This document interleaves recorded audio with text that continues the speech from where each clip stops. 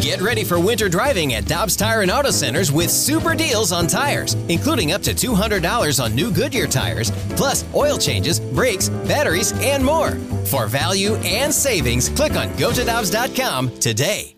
The Danny Mac Show with BK podcast powered by I Promise. Now, here's Danny Mac with BK.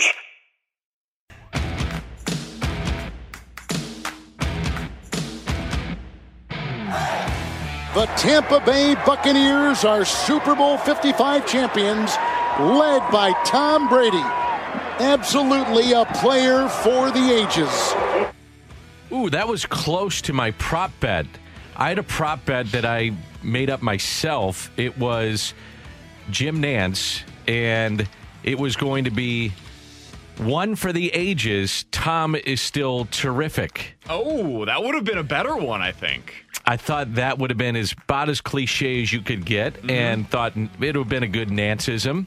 But that one was pretty darn good from Kevin Harlan. You probably heard it right here on 101 ESPN, the Danny Mac Show on a Monday with BK. And, of course, our producer extraordinaire Tanner Hendrickson is with us. We're going to visit coming up at 10:30 with Joe Sheehan, the Joe Sheehan newsletter, and does a great job, longtime baseball writer at Sports Illustrated. Looking forward to that. But our first segment, I got to check on my man here to my left.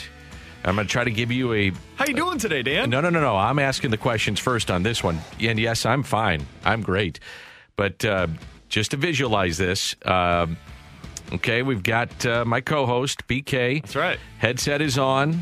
One of the ear flaps, if you will, is on one ear. The other one is off. He's studying his computer screen. He's up to the microphone. He does look to be in... Dan, I'm fine. I know people are expecting that I'm going to be, distraught today. First of all, that was an ass-kicking from the very moment that the ball was kicked off. I do think you're distraught. Helps. Let's just be honest. Let's get it out on the table. Deep down you are. Secondarily, it's okay.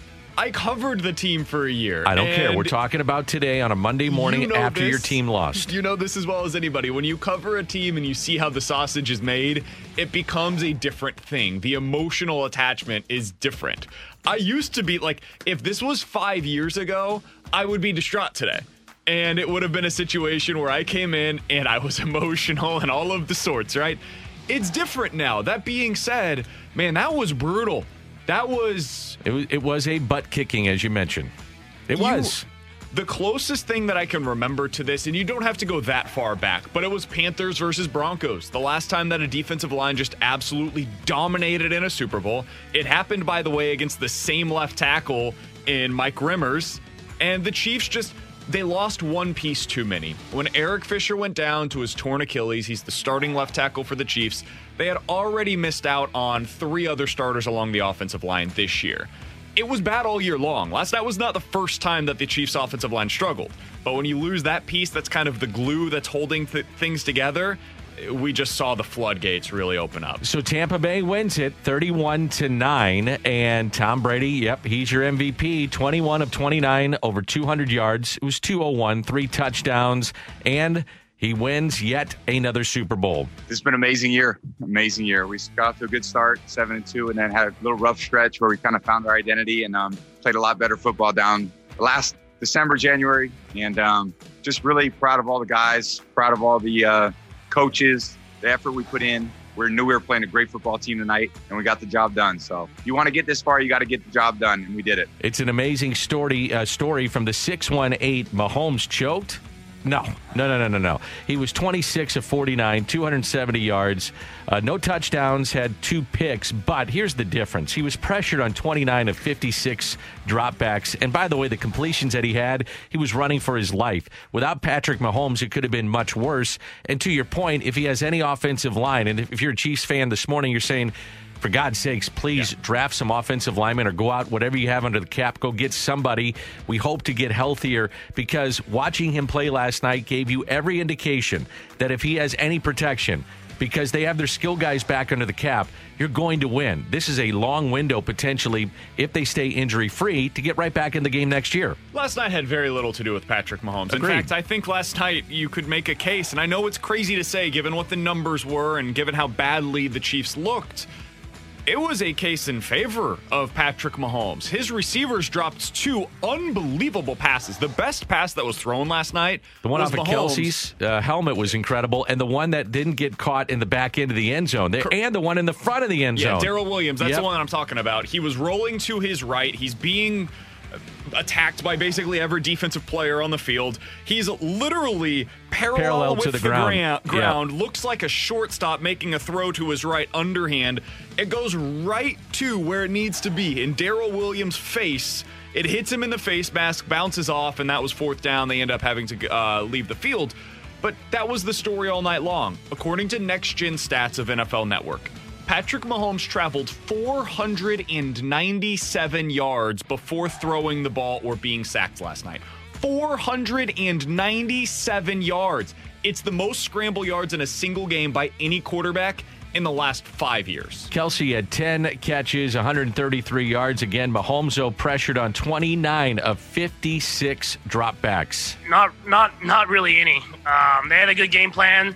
They kind of took away all our deep stuff. They took away the sidelines, and they did a good job of rallying to the football and making tackles. We weren't executing early. I had a few miscues. We weren't on the same page.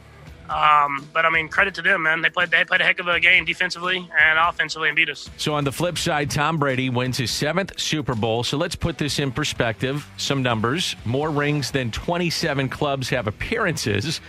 That's pretty amazing. 5th player in the 4. Let me start that over. 5th player in the 4 major North American pro sports to have 7 or more titles, 3 or more MVPs. Yogi Berra, Joe D, Mickey Mantle, Bill Russell, 5th Super Bowl MVP. It's astonishing what he did. And I know it's, been talked about a lot, but let's just say it again. You go to a new place, new conference, new division, new team. You're 43. You're in a COVID year. You're doing things that are unlike anything we've ever seen. The odd, Zooms that you have to have. You're not close with your teammates, all those things. And he brought in a lot of guys back. I mean, he brought Gronkowski out of retirement, and Gronk was a factor last night. He had 6 catches for 67 yards, 2 TDs. He's blocking his ass off. I mean, you look at that, that is a factor. That's the Tom Brady factor, too. It is. It's one of the great team accomplishments we've ever seen. Like, full stop. It really is. Given the circumstances that you just went through, they also, let's not forget this, went on the road 3 straight times to be able to look get at the QBs to the Super Bowl. He beat Breeze, Rodgers, Mahomes. Yep. They are the first team to beat 3 straight Super Bowl MVPs, previous Super Bowl MVPs in a single postseason. It's remarkable what the Buccaneers were able to accomplish this playoffs, this year as a whole. Tom Brady did it again, man. He is the greatest to ever do it, and I think that legacy is cemented after what we saw last night. 55-19 since the first quarter of the last game. No fluke, no adjustments. That's pretty much right, and that's from the 6-3-6. I don't think you can take into account what happened in the AFC Championship game. They were really good in the AFC Championship game. They got their ass kicked last night. No excuses. No excuses for it. The game plan was abysmal. I couldn't believe that was the way that they came out in that game. They never adjusted offensively. The defense was okay. That's kind of what you expect from the Chiefs defense. They haven't been great all season long. The difference was the offense. That's the fewest points, Dan, Patrick Mahomes has had in a single game as a starting quarterback ever. Literally going back to his high school playing days as a junior and senior in high school. It's the most he's ever been blown out. Ever. How about that? It's amazing. So if you're a Chiefs fan, you wake up this morning and you say, wow, we just got blown out, because when he's been under center, every game he's played in has been tight. And I'm talking about game 1 of an NFL regular season to all the way to the Super Bowl last year, all the way to the Super Bowl this year. That was the most they've been blown out. That's the amazing thing of what he's done. Yeah. It's incredible. He's unbelievable. But last night was about the Bucs and what they did defensively. That defensive line, I was scared about it all week. If you heard any of my FanDuel live reads, if you heard us on the show with Dan or me and Alex, this was the concern. It was always the concern. How are the Chiefs going to be able to block that fearsome front 4 from the Tampa Bay Buccaneers? And the answer was they're not going to. All night long, Patrick Mahomes is going to be under duress, and it caused some errant throws.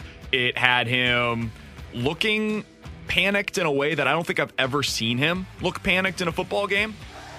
he still played as well as you possibly can given the circumstances. It just wasn't enough. And Tom Brady has said, by the way, no surprise to anybody, that he is coming back at the age of 44. Blues hockey, by the way, is coming up later tonight, and it's the Blues and Coyotes. Alex Ferrari will have that for you. The Blues not looking good against the Coyotes over the weekend. That was nasty, wasn't it? Yeah, 0 for 17, I believe it is, on the power play in the last 3 games. Robert Thomas now expected to be out 4 to 6 weeks with a broken wrist. They need to get this figured out, Dan, because even though they won that first game against the Coyotes, they did not play well in that game. I remember coming on with Alex right after, and I said, I hate watching this Arizona team. They're just a pain in the ass for the Blues. And that continued over the weekend. Who's okay. They've got to get this thing figured out. All weekend long, all I heard was that the Blues don't have confidence. There's only so many times that you can come out and say that after these games. We're now a quarter of the way through the season after tonight. A quarter of the way through the year. Wow, I didn't realize that. It's no longer early. It's starting to get to the point where you're kind of going to have to figure out what you are as a team, and you're going to have to figure that out without Vladimir Tarasenko for the foreseeable future and without Robert Thomas. The depth is what this team is built upon, and it's going to be tested over the next few weeks. We're going to talk baseball. Joe Sheehan coming up around 10:30, and also some news with Trevor Bauer that broke on Friday, and some news with Marcell Ozuna over the weekend. We'll get to that after the break. This is the Danny Mac Show with BK, the podcast powered by I Promise.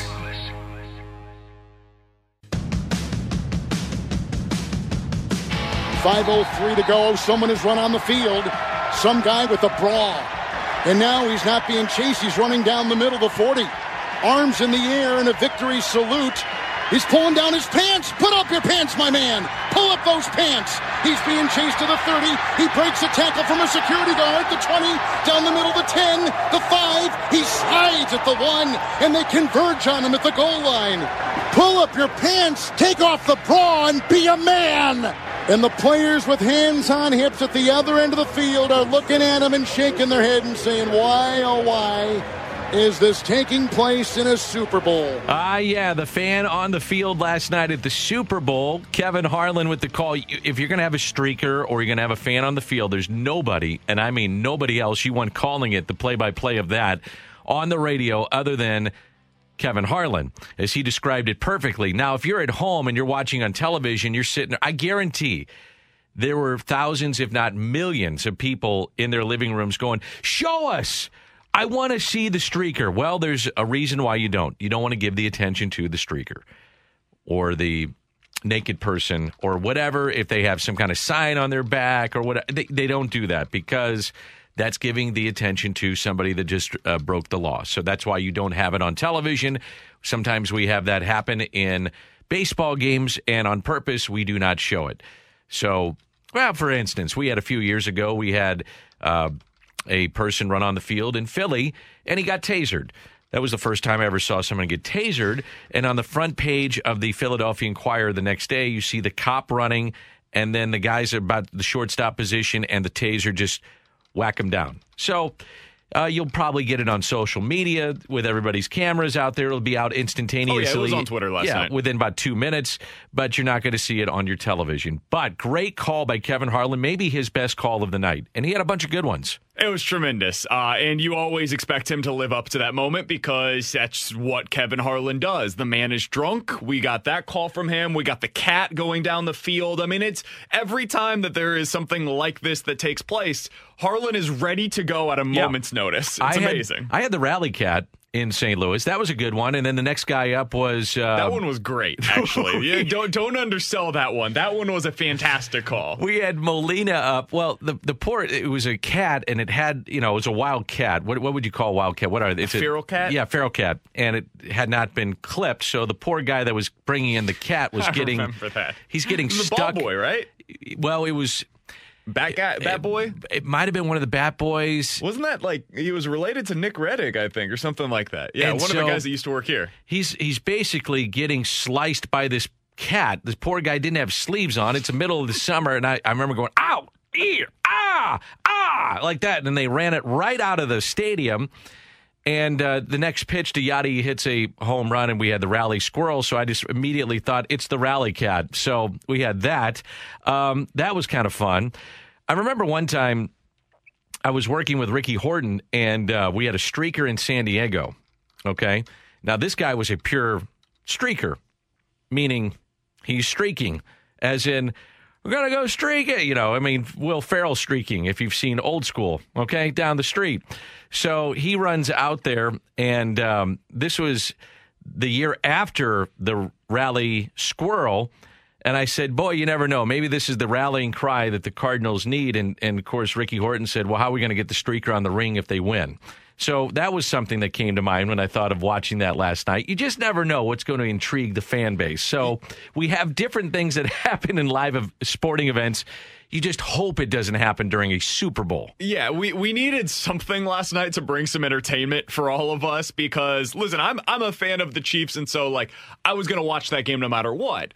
If you are somebody that was a neutral observer like you, Dan, of that game, and you fell asleep midway through the third quarter, pretty much I totally get it. I actually fell asleep during the weekend.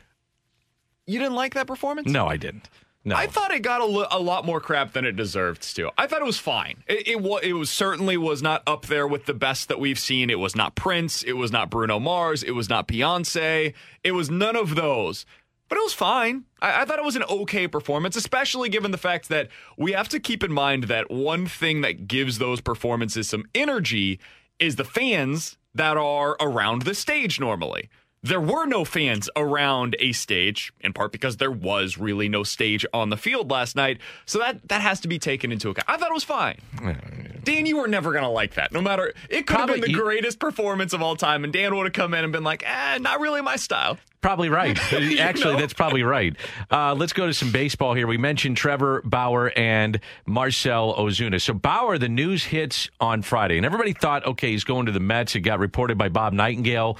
There was some mix-up with that. He goes, though, to the Dodgers. He signs with the Dodgers Friday, 3 years, $102 million. So he gets protection in this deal, too, because he gets opt-outs after year one and year two. Now, you would think, on its surface, you give a guy 3 years and $102 million, does he really need an opt-out? At least I do. But, hey, whatever. It's 2021. That's how it works these days, and that's just the way it is. It's kind of like an NBA contract almost. So $40 million in 2021, $45 million in 2022 for a guy that'll be on the field 30 times out of 162, and the Dodgers are hoping it'll be a lot more than that. It's pretty amazing. The other thing I'm thinking about with this, I'm like, okay, the Dodgers just signed him and gave him 3 years, $102 million. Okay, he's probably worth that. If you get paid that, I always say you're worth it. Somebody thinks you're worth it. However, where does he fit in the rotation? He's probably a number 3. We're not talking about a number 1 starter for the Dodgers. Is he even the number 3? Are we sure? I would say if you're the Dodgers, you're going to be behind Clayton Kershaw because it's Clayton Kershaw, and right? Those two for sure will be their top 2 starters. Trevor, and you've got Walker Buehler. You've got David Price, who opted out last year. You got Julio Urias, who's there as well. And they have others. Tony Gonsolin, Dustin May. I love Dustin May. Dustin May's tremendous, and everybody's saying that he's not even going to be in the rotation this year. I love Dustin May. I'm sitting here like, hold on. I'd take that dude as the Cardinals' number 2 starter going into next year. I'd feel pretty good about that. So they will exceed the luxury tax, BK, by about $28 million. And when you think about teams like the Cardinals, that were all teams obviously affected by COVID-19, and especially a team like the Cardinals where they're dependent on fans in the stands when you have 3.4 million people coming through the turnstiles. Think about the Dodgers. I mean, the Dodgers are the number 1 drawing team in baseball. Now they have a massive TV deal, which is allowing them to go out and make this deal. But to their credit, they go out and will exceed the tax threshold by about $28 million by my count. And there's no reason to think that they're not going to be the leaders of the pack, along with San Diego, to go out and win that division. But it is impressive what they're doing with the LA Dodgers. Yeah, it's expected to be the highest payroll, I think, that we've seen in baseball, or one of the highest payrolls that we've ever seen in baseball history. About $240 million is where they're at right now, and that's before they sign Justin Turner. And I'm still expecting that they're going to get that done. We'll see. But if they get that done, they could end up being around 260, which would be right around the highest that we've ever seen in the history of the sport. Dan, this is why when I look at the Cardinals, I'm not going to judge them compared to the Dodgers. I'm not, because it's a fool's errand to do so. Nobody's going to touch, on paper, what that team brings to the table. It doesn't mean you can't beat them in a 7-game series. It can be done. But on paper, nobody's going to be able to go side by side and check more boxes off than the LA Dodgers going into this season. All you have to do if you're the Cardinals is be better than all of the other second-tier teams in the National League. If you can be better than the Mets and the Braves and the Padres, that's your classification of teams right now. And I think you have every reason to believe, at a minimum, you are at the same level as those other teams. And that's what I'm going to judge them on this year. If I'm a Mets fan and I got the news of Bauer, I'm kind of upset. You know, I've got an owner that's got, $16, $17, $18 billion. He's made the claim that if we don't win a world championship within 5 years, it's a disappointment. I think it's been a good year for them this offseason, especially getting Lindor, but it's not great. Now, have they passed probably the Nats and Phillies in the East? I'm going to give them the edge with that. They've got DeGrom. They've got Carrasco. They got Stroman. Remember, he decided to come back. They've got David Peterson. They got Robert Gesellman. And at some point, they're going to get Noah Syndergaard. But if you would have added a Trevor Bauer, now you're talking. Now it's a difference maker. And their bullpen should be pretty good this year. Trevor Bauer, by the way, over the confusion of his deal, because he had told his fans, remember, he's very inclined to do a lot of things on social media, and there was a lot of confusion, and a lot of fans were upset with it. He has come out and said he's going to donate to various charities in New York $10 million, or $10,000 a piece to upset Mets fans, and also give some tickets away because he knows, essentially, he said, I'm embarrassed how this came out, and it wasn't supposed to happen this way. So I give him some credit with that. Marcell Ozuna, he signs now with the Atlanta Braves. So he gets a 4-year deal with $64 million on the table, and that is a very good lineup. I would look at now with the addition of Ozuna to the Braves, they're the leaders in the East, even ahead of, and I'm not saying the Mets don't make some moves here, because I think they will, but they've got to be now the leader of the pack. That lineup is so good. With him coming back right in the middle of that lineup, Acuna, Swanson, the MVP, Freddie Freeman, you got Ozuna, Travis d'Arnaud, Albies, Austin Riley, Ender Enciarte. That's an awfully good team. It's a really good team, and they are kind of the anti-Mets in some ways, in that the Mets have really a couple of really good stars on the lineup side of things, but they're going to be built in a large part based on their pitching going into next year. And the fact that they've got a really fantastic shortstop in Francisco Lindor. Yep. The Braves are built on their lineup, and they're hoping that the pitching can hold up. That's my big question about the Braves going into next year. It's been the question about them and the Brewers for years now. Yeah. Do they have the pitching to be able to make it through what is going to be a slog of a 2021 Major League Baseball season? You mentioned Justin Turner. Lurking in the weeds, would it be the Milwaukee Brewers? You know, that's the team that needs to get him. Tanner's been asking that exact question, I think, for about a month now. And the longer this goes, the more you question, is he going to actually leave LA? I'm still saying no right now. Especially now that they're over the threshold, they're over the luxury tax, I think they're going to bring him back. That's the perfect fit, though. If you're Milwaukee and you got Wong, now you can move here to first base. You've really had problems at their third base position in terms of production. That's the guy. That's who you go get. And I understand he's old. He's still really, really good. Yeah. That dude changes the complexion of your lineup. I was talking about previously the Cardinals. Like, if he was willing to leave the Dodgers, this is prior to them acquiring Nolan Arenado, I thought he'd be a great fit here if they had a spot for him. Oh, I think the Cardinals had some interest. Really? I do. I think the Cardinals would have had some interest in Justin Turner if all this didn't happen. Now, you know, once you heard that Arenado's available, all bets are, you're like, okay, great, see ya. If it doesn't work out, because maybe we'll circle back. Of the franchise for the next 7 years. Yeah. Turner would be a one-year stopgap where you hope that he's able to provide that thump in the middle of the order. Absolutely. And then you got Nolan Gorman coming, and you hope that falls in your lap and everything works out. This is the Danny Mac Show with BK, the podcast powered by I Promise.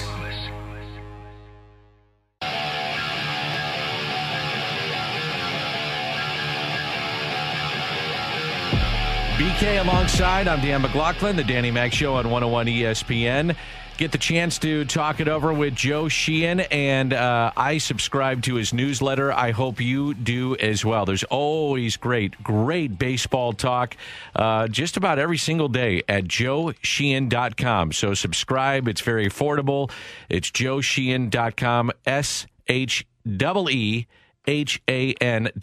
joesheehan.com. Hey, Joe, how you doing? Good, Dan. What's going on, man? I'm doing all right. I'm glad the Super Bowl is over so we can actually focus on baseball a little bit more. It was so, slow getting things going, but as you can imagine, here in St. Louis, we're excited about Nolan Arenado. Just your initial impressions on this deal and how it all went down.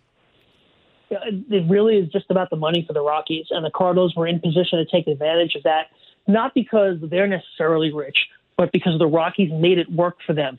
Get essentially the free first year, the free 2021. The Rockies are picking up all of Arenado's salary. That's really what made it work. And the Cardinals didn't give up a ton in talent. We'll see if some of the younger prospects pan out. But they didn't give up really any of their top guys. And when you can get an all-star type player for Arenado, even with the risk that he opts out, it's worth it just for this next year. It literally made this trade, against the backdrop of the NL Central not doing anything, made the Cardinals the favorite in the division. Joe, what kind of a player are the Cardinals getting in Nolan Arenado? I mean, I know he's very good. He's quite good. But for Cardinals fans, can you put into context the type of player that they're getting with him and how you think he's going to age now that he is above that 30-year mark? Nolan Arenado is like an update on Scott Rowland. Actually better defensively, maybe not quite the hitter. I guess that would be the best way to put it for Cards fans. And, Cardinals fans have been blessed over the last, certainly as long as I've been alive, of having these really great defensive players. And Arenado fits in that tradition. Absolutely incredible going to his right at third base.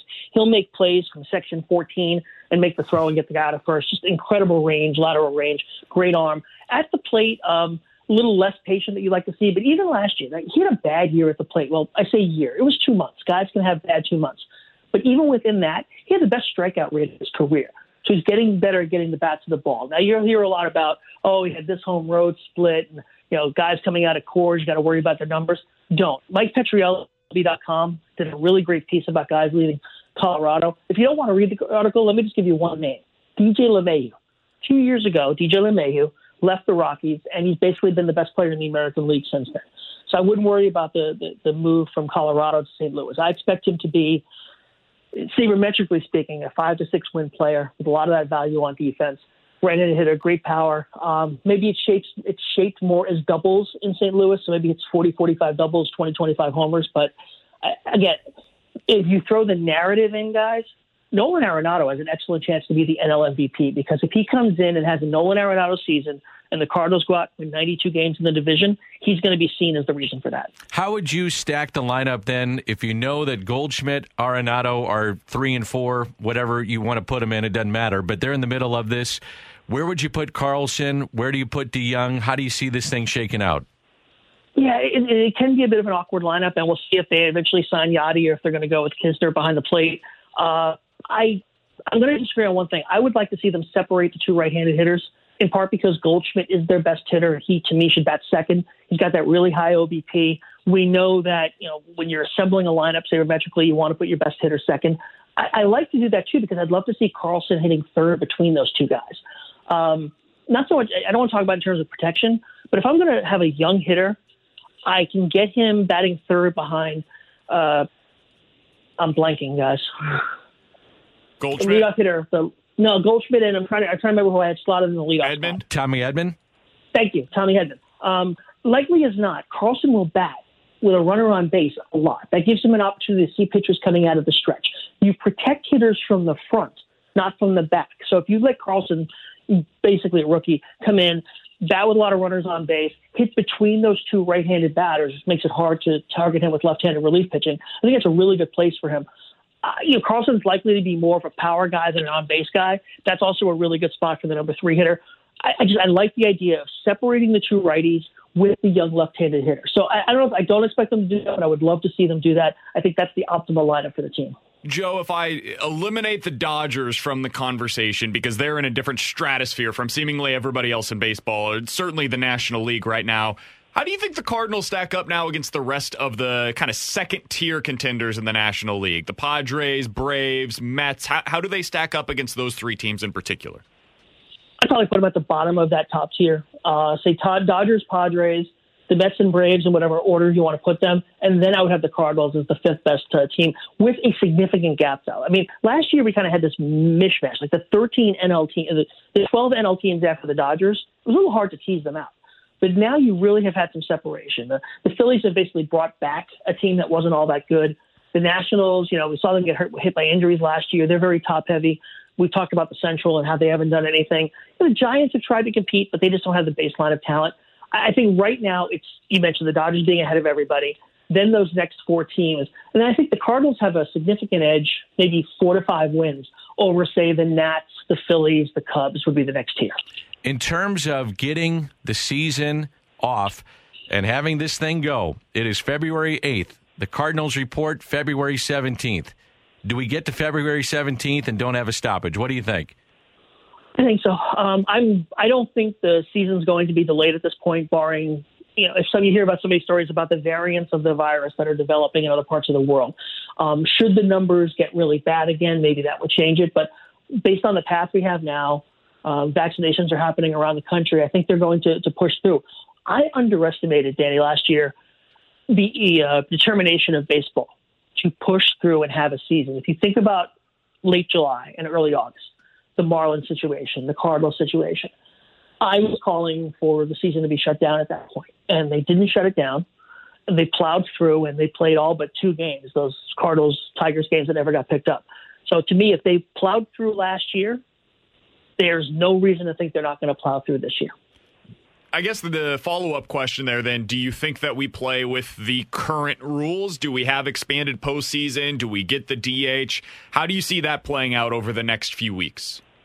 Well, Brandon, remember, they set a precedent last year of changing the playoff format. I think it was the 5th inning of the Yankees-Nationals game on opening night. So there's still a lot of time for them to make those changes, and I expect they will. There's a lot of money in it for the owners to get the playoffs expanded.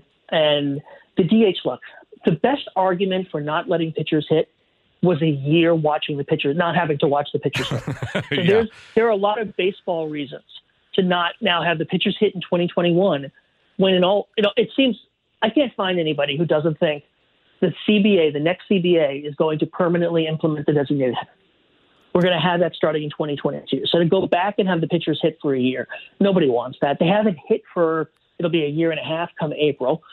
They were awful hitters when it started. So I think we are going to get an agreement on the DH, expanded playoffs, probably some of the gimmick rules from last year as well. I think baseball in 2021 is going to look more like 2020 than it does 2019. And my final question is, February 8th of next year, are we talking about guys reporting to spring training? I just wonder about the CBA. What do you think, Joe?